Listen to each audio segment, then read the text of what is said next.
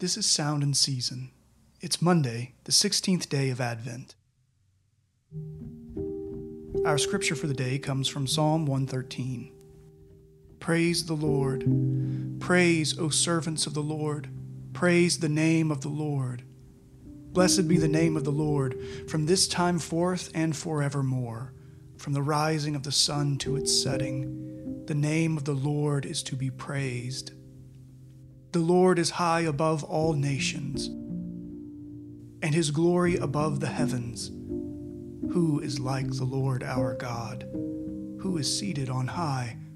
Who looks far down on the heavens and the earth?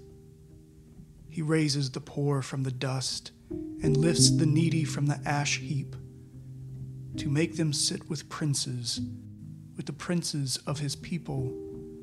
He gives the barren woman a home, making her the joyous mother of children. Praise the Lord.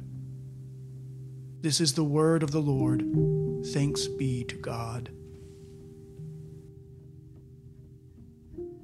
Our reflection for the day comes from the 16th century French pastor and reformer John Calvin and his commentary on the Psalms. The prophet strengthens his position for the celebration of God's praises by contrasting the height of his glory and power with his unbounded goodness. Not that his goodness can be separated from his glory, but this distinction is made out of regard to men who would not be able to endure his majesty, were he not kindly to humble himself and gently and kindly draw us toward him.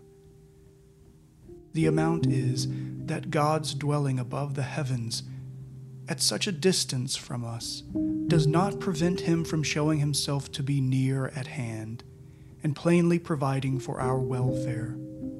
And in saying that God is exalted above the heavens, he magnifies his mercy toward men, whose condition is mean and despicable, and informs us that he might righteously hold even angels in contempt, were it not that, moved by paternal regard, he condescends to take them under his care. If in regard to angels he humbled himself, what is to be said in regard to men? Is it asked whether or not God fills heaven and earth? The answer is obvious.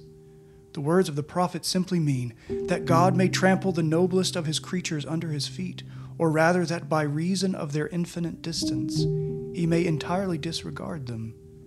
In short, we must conclude that it is not from our proximity to him, but from his own free choice that he condescends to make us the objects of his peculiar care.